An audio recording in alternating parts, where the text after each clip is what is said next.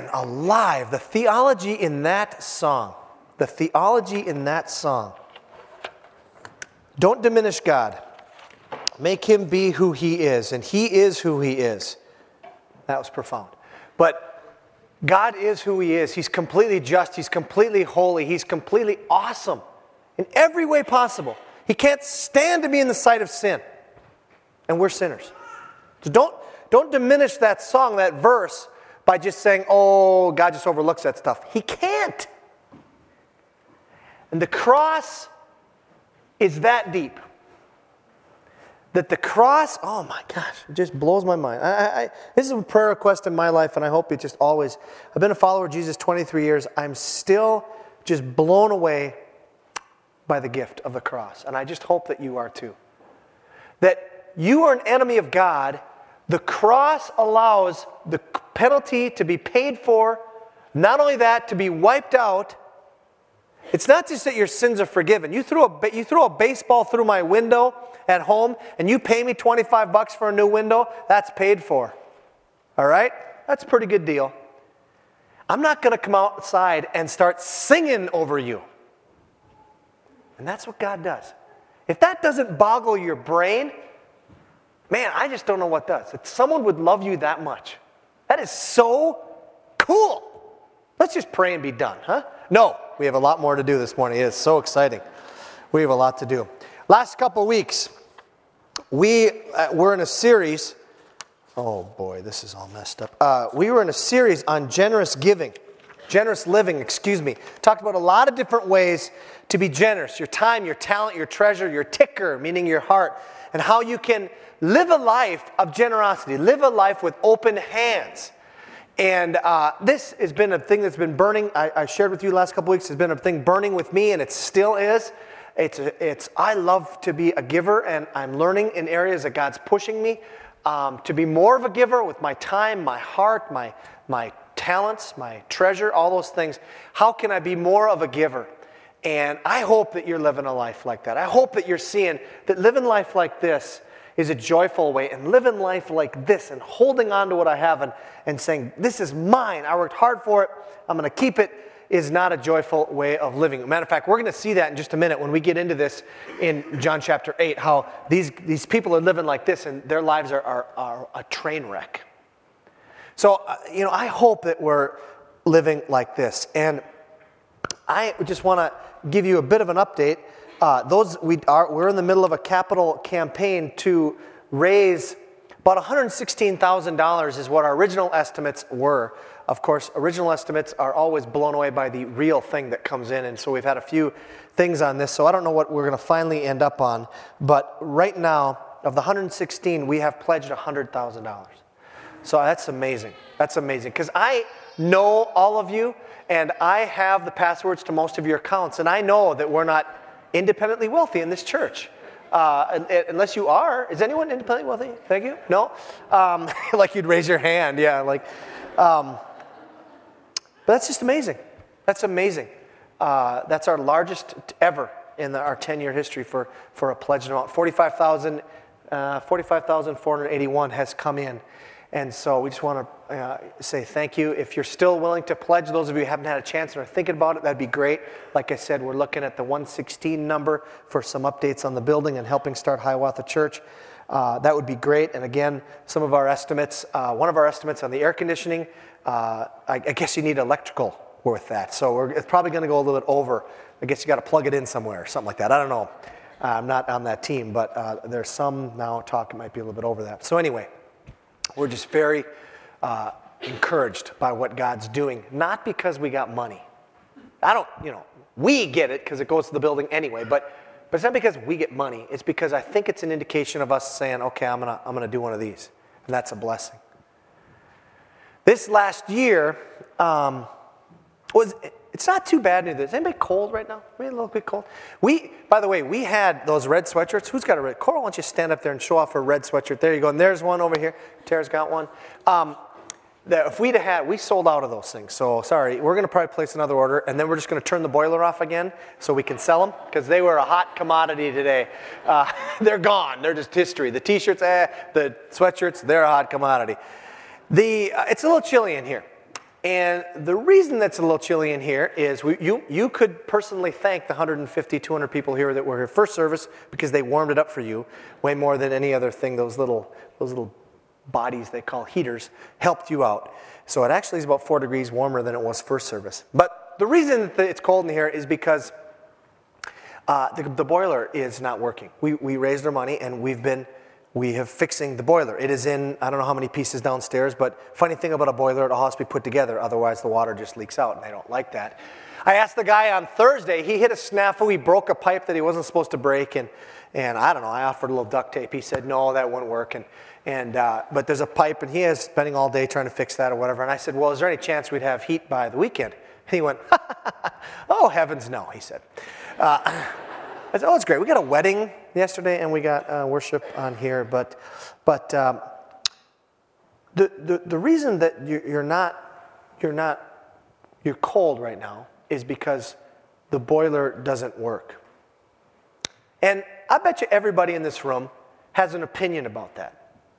You know, I mean, you have some opinion about, maybe very small, but you have some opinion. You're Minnesota nice. You're looking at me nice. You're the passive-aggressive thing. You'd say, passive-aggressive, and you say things like, oh, the boiler doesn't work, meaning, idiot, turn on the heat. You know what I mean? There's that passive-aggressive thing, but we got that in Minnesota real well. We're good at that. And so we just don't ever say what we mean. We kind of hint at things, you know. But you know what? The boiler hasn't worked since about June 1st. Nobody has said anything about the boiler not working since June 1st. Today, however, you notice that the boiler doesn't work, right? Because you know your need for heat. When it's come to that point where you need heat and there's no boiler, it's like, hey, wait a minute, something is blocking my goal here. I have a goal. The goal is just I walk into a building, I kind of expect it to be within the realm of, you know, somewhere above absolute zero. So, you know, I have an expectation for that, and it's not being met, and I'm frustrated. You're maybe not too frustrated. You're a hearty bunch here. You're all looking at me and smiling at everything, but right now you're thinking, why didn't they think about fixing the boiler in June? Isn't that funny? That's where you're at. That's where they're frustrated on the whole thing too, and how it all worked out.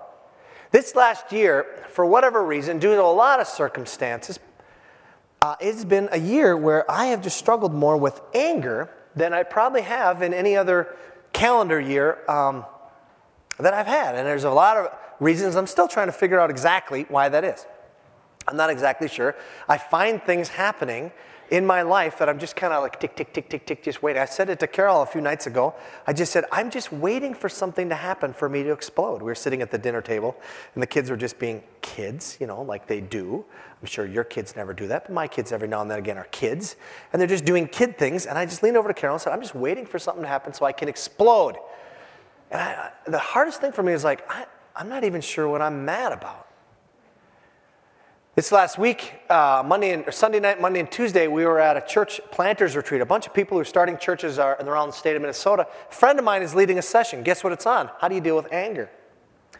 And he said something I won't forget. He said, anger is actually a secondary emotion. Actually, when you're angry, it's just an emotion that's hiding up. And he listed some things: hurt, frustration, fear. What was the other thing? 4 things. Or I feel threatened in some way. And I've been thinking about that. What is it? What am I hurt about? What is it I'm threatened about? What am I? And I started dealing with some of this stuff, even though it's not completely clear to me yet. We're going to watch. I think the opposite of what we've done the last 2 weeks, generosity, is living life with an open hand.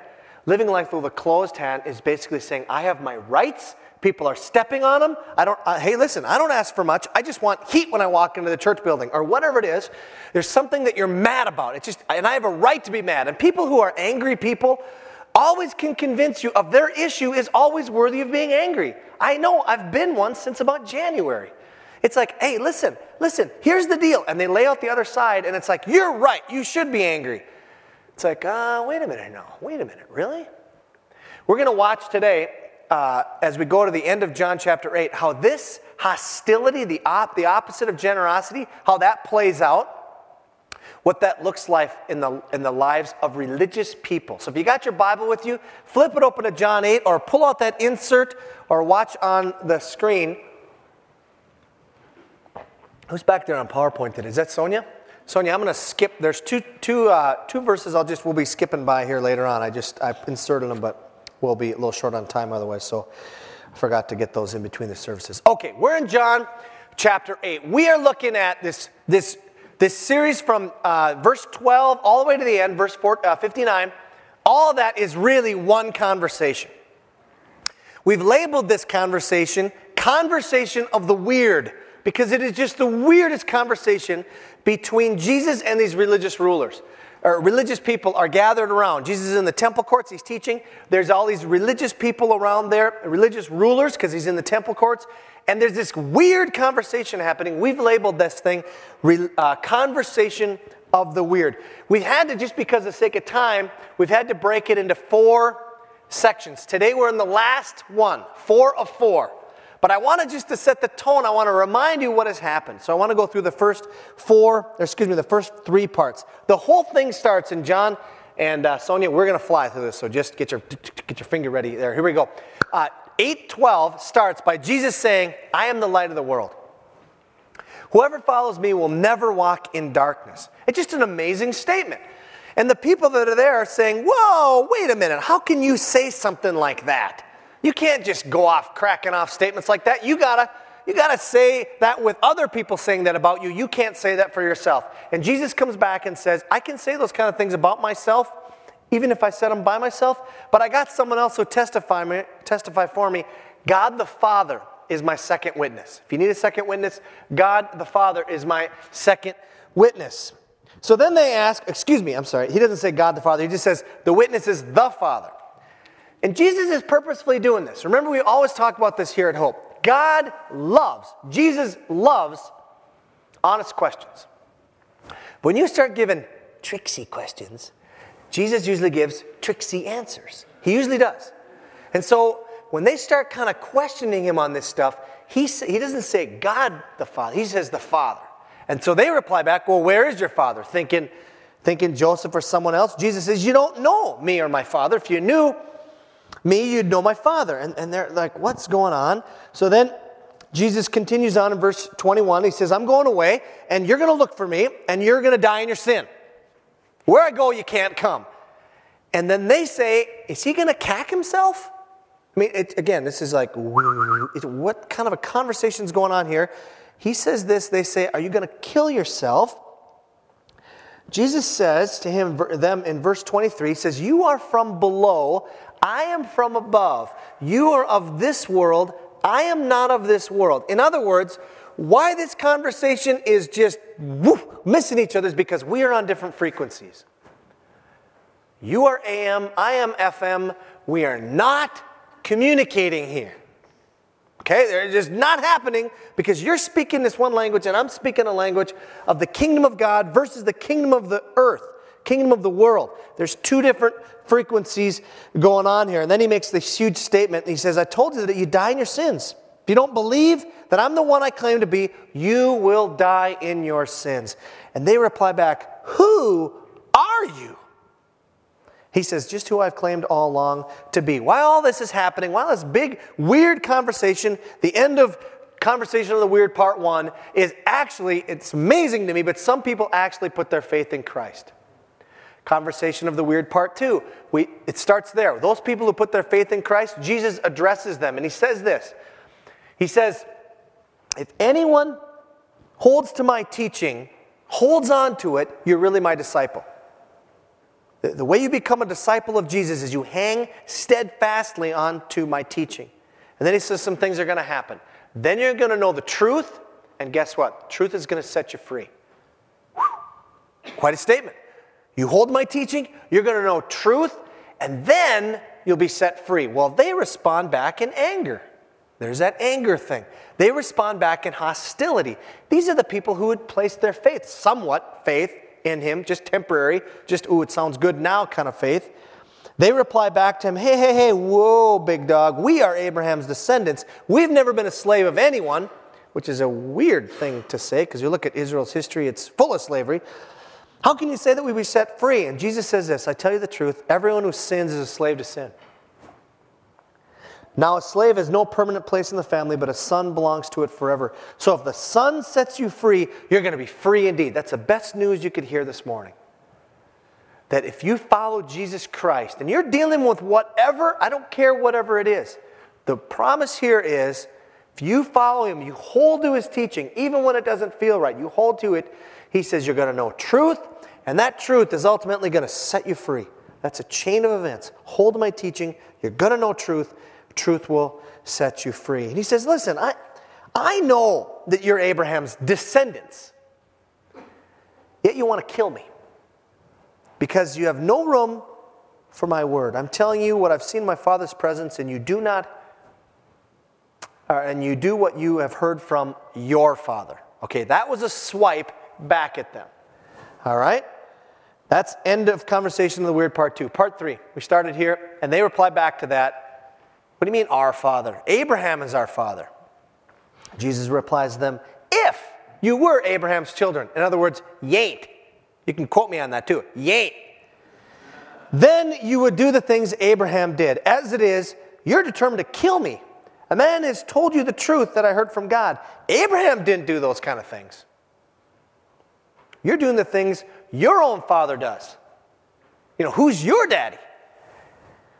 And they reply back, hey, wait a minute. Since we're talking about paternity here, we're not the one who's an illegitimate child. Jesus, we've done the math. Your mama had you before your daddy and mommy were married. We're not illegitimate children. You are. The only father we have is God himself. You can see where this thing's going? This is getting tense now. This is getting tense. The two of them are getting, you get to see them getting closer and closer, and all of a sudden the words are becoming spit words, and we're getting there. And now I think this is where Jesus comes back. That might have even been the first indication. That's kind of a little shove there before the match gets going. Hey, the only one we have is God himself.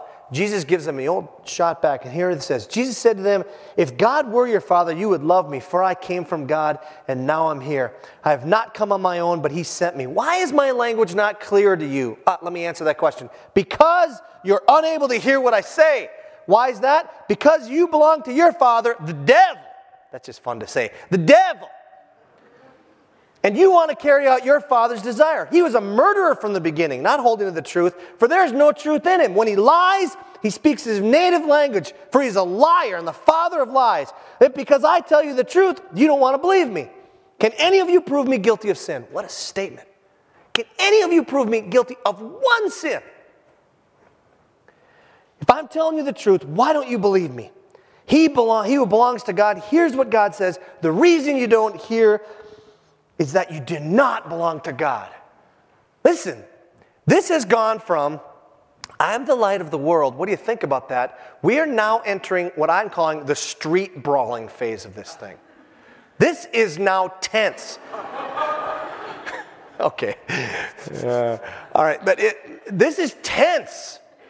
This is right back at each other. A lot of you have a picture of Jesus, and it's kind of like that picture in the library that we have there. And, I don't know. We don't know what Jesus looked like, but that's kind of a Jesus that we've kind of made that's kind of this docile. Oh, thank you, my son.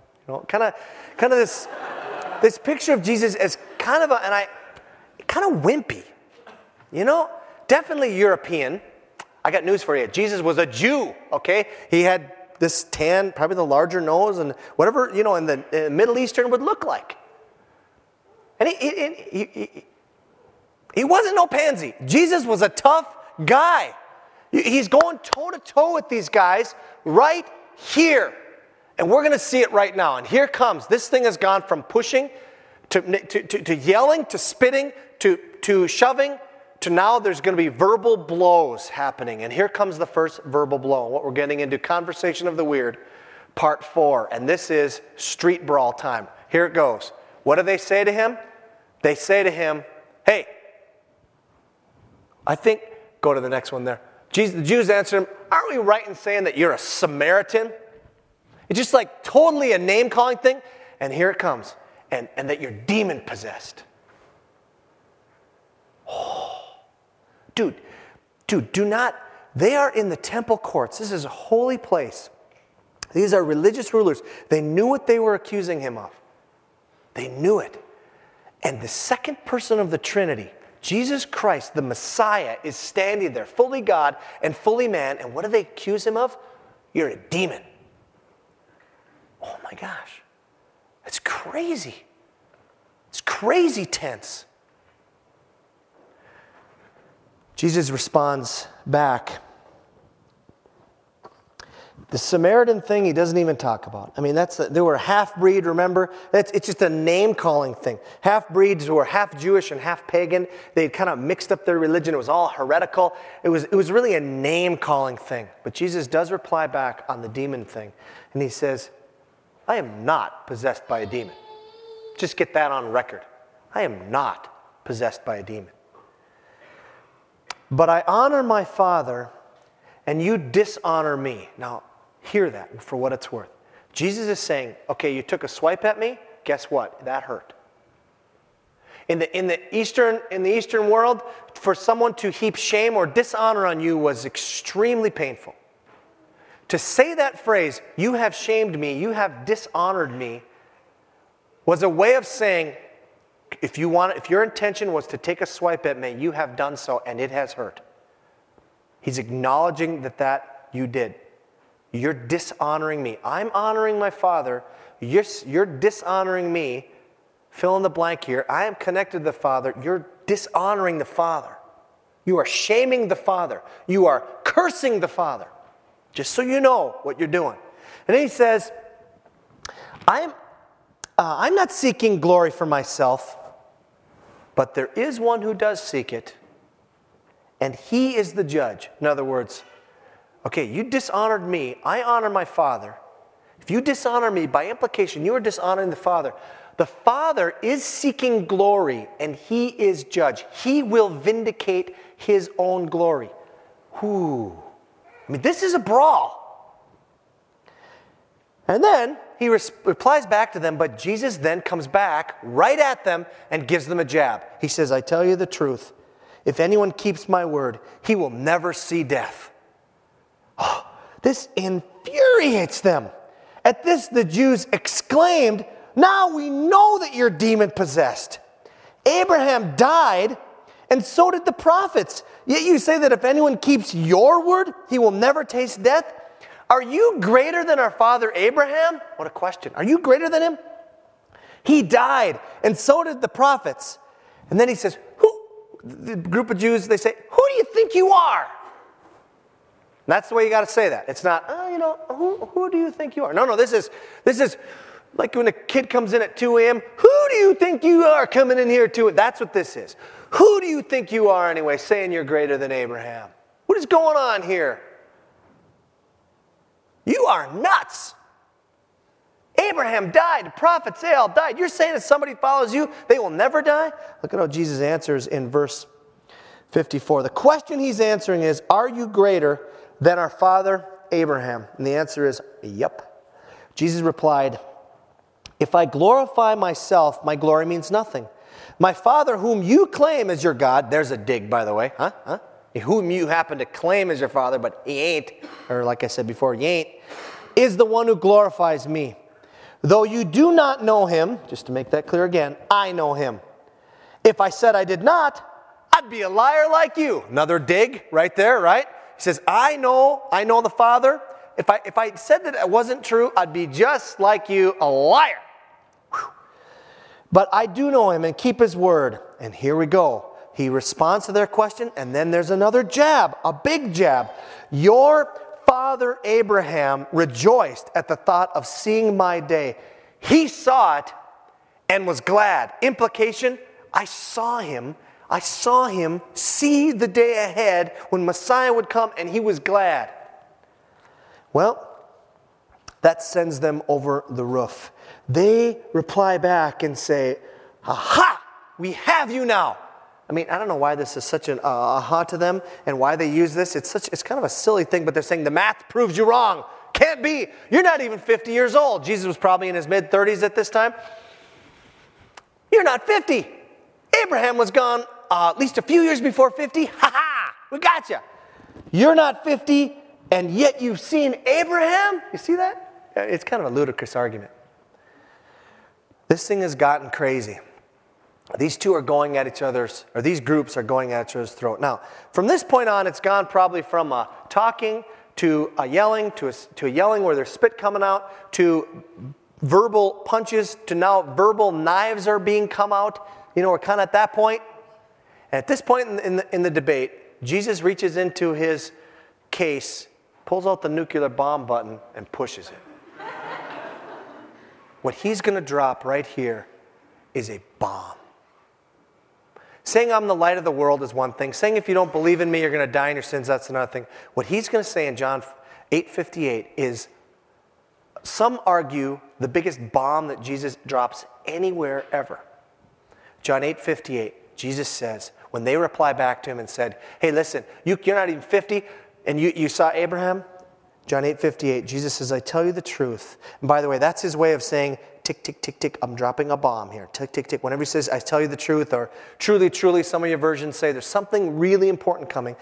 And this one is, I tell you the truth, Jesus answered, before Abraham was born, I am.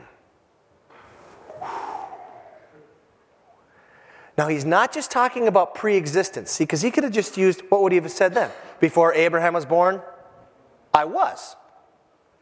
I was around then. He didn't say that. He used really bad grammar on purpose. He said, before Abraham was born, I is. Okay, I just is. Whoa. Now, to the Jewish people in this particular context, how would have that landed? You need to understand the history of where that came from.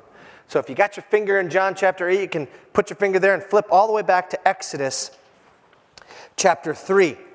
In Exodus chapter 3, what has happened is the people of Israel are in slavery, and they have been held in bondage to the Egyptians, and God is going to do something about that. He's going to raise up Charlton Heston to bring them out of slavery. All right, so Genesis chapter 3, you got to kind of look at this whole thing with me. I just want to walk you through this. Exodus chapter 3 says, now Moses was tending the flock of Jethro, his father-in-law, the priest of Midian, and he led the flock to the far side of the desert, and he came to Horeb, the mountain of God.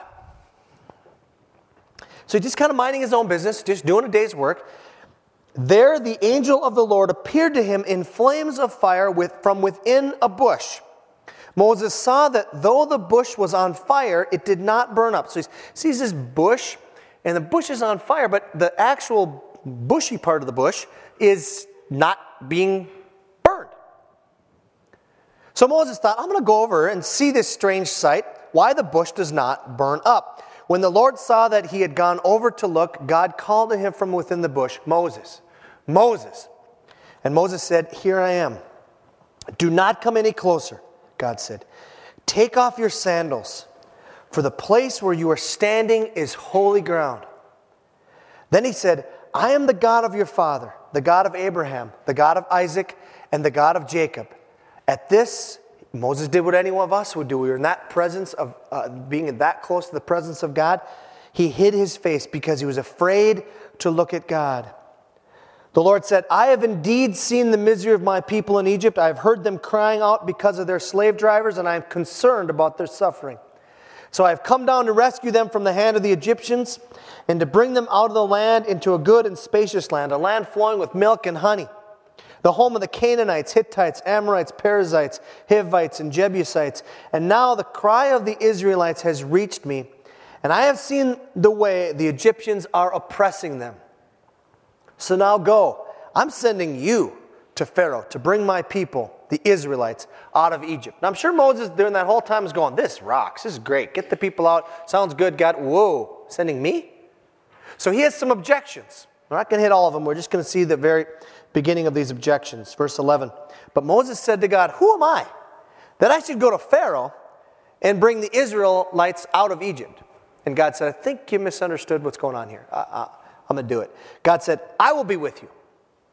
And this will be the sign to you that it is I who have sent you. When you have brought the people out of Egypt, you will worship God back right here on this mountain. Moses then said to God, suppose I go to the Israelites and say to them, the God of your fathers has sent me to you. And they ask me, well, what's his name? Then what shall I tell them?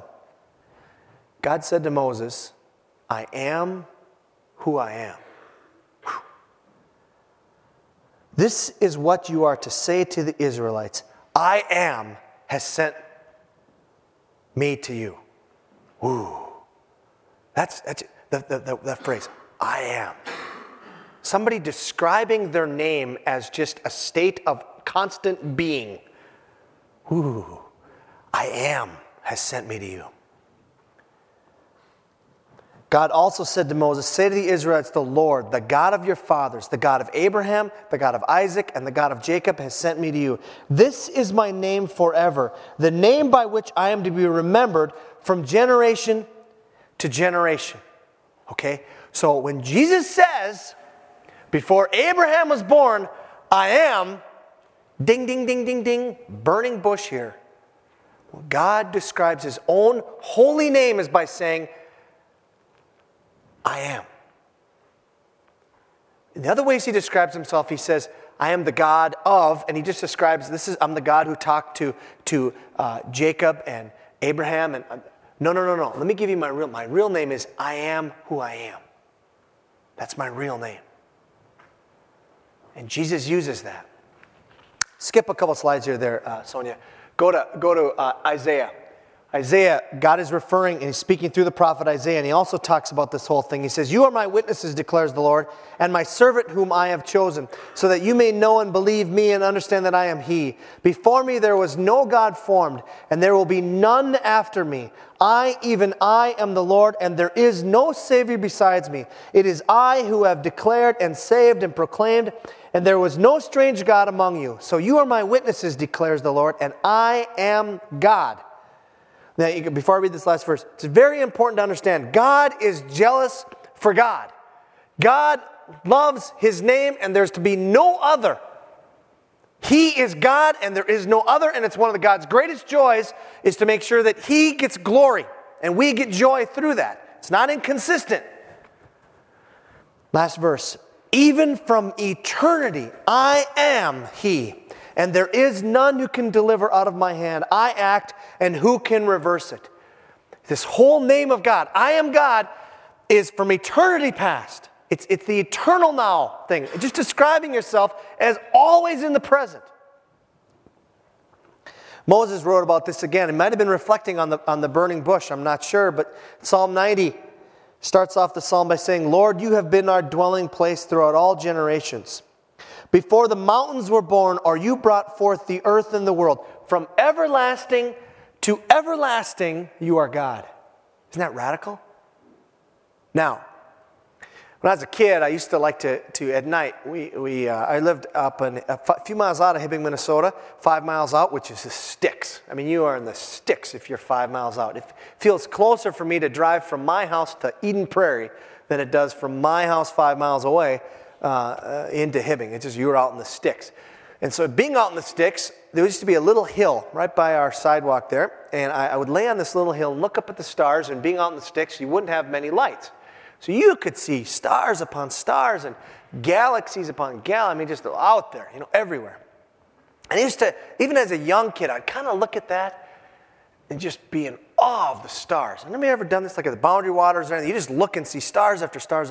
You kind of look at that and your mind starts to mess with the infinity thing, You could feel the whole thing kind of shaking like it's going to explode up there. And how does this work? And you think, okay, here's the universe. And you look at that star, it's way out there. And you think, okay, beyond that star, there's another one way out there and other galaxies. And it's way out there. But you think, your mind just all of a sudden hits the overload button. It says, there's got to be like a big dome somewhere, right?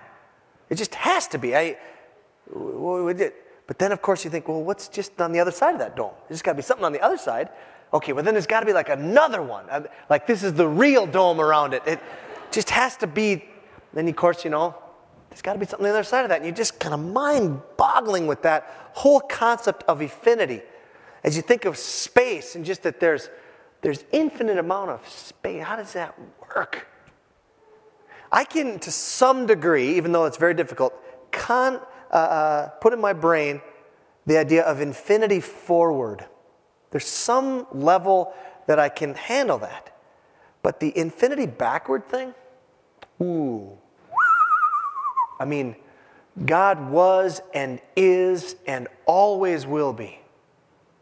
The is part, no problem. The always will be, no problem. The always was thing. How do you do that? I mean, that's good. Always back. Whoa. I mean, it doesn't have a compute station for me. When Jesus says that, when he says, I am eternally in the present. You and I live, man, we live like a movie, all right? You got the beginning, you got all things that happen, story's resolved, there's the end. That's how we kind of live. And we live in this movie going, wonder how it's going to turn out. It turned out good. Okay, good. Providing it's a typical movie, all right? So you get this movie way we live it. And we have inserted our image of God on that, and saying, wonder how God's going to do. We live on it like a timeline, beginning, end. Take that timeline, turn it on its end, and it's a dot. That's the way God is eternally now. He just sees the whole thing. I mean, the movie just starts, whoop, good, okay, God can make a decision on the movie because he's just seen the whole thing. It's just the thumbs up, thumbs down, right away. He just got all of it in front of him.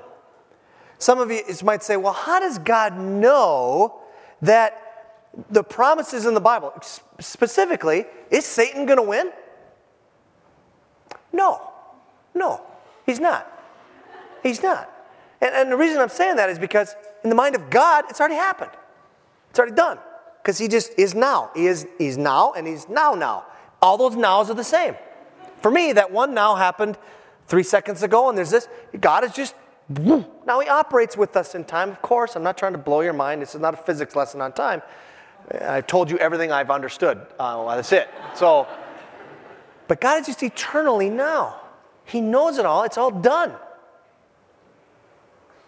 Understand everything that I've just said to you about the eternal nature of God, the eternity in the heart of God and who he is. When Jesus says, before Abraham was born, I am, many commentators, myself included, would say that is the strongest claim to divinity anywhere in the Bible for Jesus Christ. When he says, I am, he's linking himself with the eternal God. How do they respond? If this verse doesn't scare you, if John 8:59 doesn't scare you, I don't know what does. If you're a person who's a follower of Jesus Christ, you have the danger of becoming religious. And if John 8:59 doesn't scare you, I pray that it does.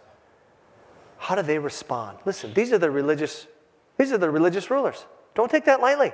These are the church people. How do they respond when the Messiah is standing right in front of them and unveils it completely? The curtain is gone. You know what? Before Abraham was born, the same burning, I'm God. I'm standing right here. How do they respond? John 8:59. At this, they picked up stones to stone him. It's gotten to this, where the church people have picked up stones to throw at God. But Jesus hid himself, slipping away from the temple grounds. They're going to eventually have their way with him on Jesus' time and on his terms. He's going to make it happen. But they wanted to kill him right there, right at the end of chapter 8.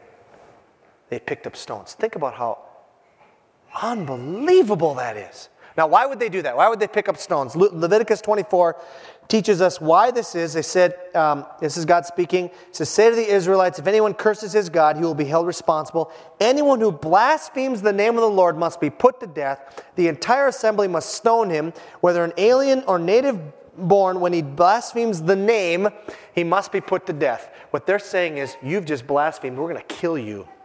And in fact, what is happening is the exact flip. God Almighty is standing right in front of the assembly of the religious. Not only do they miss it, not only do they, maybe they could have just neglected it, not only that, they're picking up stones to kill him. John 8 for me, as we've gone through it these last, it's been 6 weeks because of that series in there, has been frightening. I'm going to talk to the people who are in the room who are followers of Jesus Christ, just for a minute. If you're a follower of Jesus Christ, you can really easily slip into religion. Religion is basically a system of rules and thinking that sets you apart from other people. Well, I don't do that because I'm a Christian. Or I do these things because I'm Presbyterian or Baptist or Methodist or Catholic or whatever. It's a system, it's a way of putting yourself into a group which says, this is the way we think. Let me just warn you, religion is deadly. Religion is deadly. Look at these guys as an example of where religion will get you. The living Christ, eternal Christ, is standing right before them, and they're throwing rocks at him.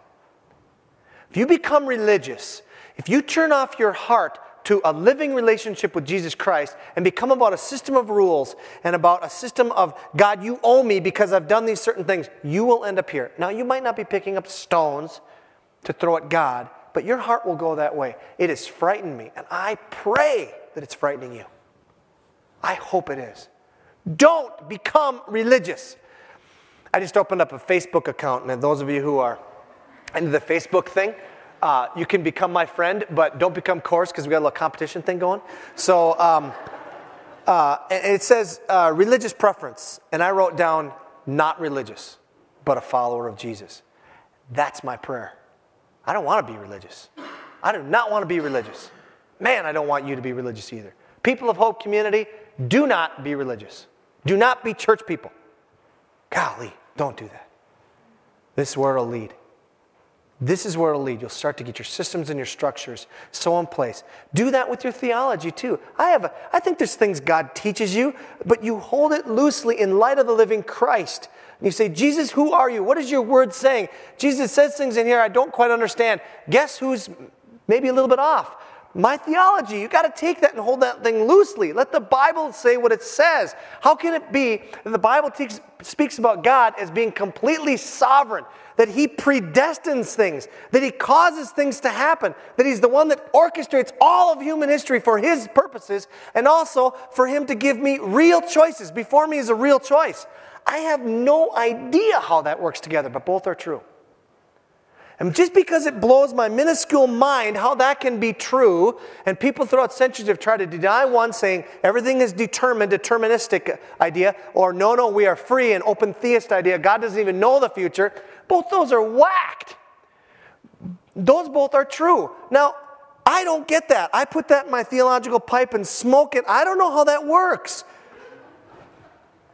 But I don't even know how a light bulb works. And neither does anybody else in this room. Yeah, sure, the filament gets warm and it causes it to glow, but you can't tell me how light works because no one knows. Is it a wave? Is it a particle? Let's take a vote. We don't know. We really don't know. But no one denies that it's nice that there's light in here. We're all good with that, right? No one denies gravity. You're not just going to all of a sudden say, you know what, I just refuse to believe in gravity. Oh, we're floating around now. No, gravity just is. And you know what? No one really knows what gravity is. If you're reading your physics stuff, they're not even sure why gravity works. I don't got nothing. So for this stuff to be true, for Jesus to make these kind of claims, you just got to go, I want to fall at your feet, Jesus. I just want to fall at your feet. Like that song we sang, and I love that song that says, the simplest of all love songs, I want to sing to you. Jesus, I'm just in awe of you. I stand in awe of you. Jesus, I'm in love with you. That's what it's about. Now, don't get me wrong. I'm a theological hound. I love theology. But it has to be about knowing and serving and taking your box wherever you've put God and opening the lid off and saying, God, I'm just going to let you be God. You just do your thing. It has to be about that. If not, you're creating something that will eventually lead you down a road, a frightening road, a road of frustration and anger, and ultimately shaking your fist at the real God, saying, hey, wait a minute, God is our Father, Abraham is our Father. Let me close with a question. Does the eternal living Christ have your personal attention and affection? Christ. Not just knowing about him, Christ. Not just loving marriage, but loving your wife. Or are you full of religious hostility? Holding on to your system, whatever it is. Those of you who are here today and you're just wondering what the Bible's about and who Jesus is and all that kind of thing, Hope is a place where we hope you can just ask questions like that constantly. We love that. We love that you're here. You're more than welcome to ask questions. Jesus Christ loves honest questions. And you're getting a gift. You know why? Because when I became a follower of Jesus, I thought you had to become religious. And it took me a while to get that out. You're getting told from day one, guess what? The road to following Jesus is not the road of religion. You get a gift this morning. Just follow Christ. Let's pray together.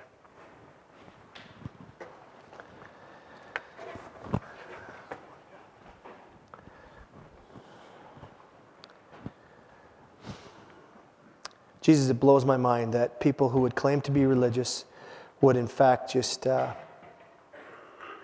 pick up stones. And God, this is the first time through in all the years that I've read this chapter that I have been convicted that it's so easy for me to become them. And God, I pray for the people in this room and for all of us, God, that it would scare us to death. The fact that we could become that we could become those religious leaders and people who don't just love the risen Christ. So Jesus Christ, give us a gift by your Spirit right now, even as we sing this last song. Jesus, show us areas in our life where we've become hostile, where we're not listening to you. Give us a gift. Pray for that. I pray for those of us who are going through hard things right now, that we would not use that as an excuse to become bitter towards you. We'd open up our hands and say, Jesus, you're giving this to me for a reason, and I trust you. You're good. Lord, I pray for people in this room who aren't yet followers of you and are pondering that, wondering what that would look like. Give them a gift, Lord. Help them know they don't have to go through religion. There's not anything they can do to clean themselves up enough. It's just trusting you and that you desire an intimate relationship with them. Let's pray this in Christ's name. Amen.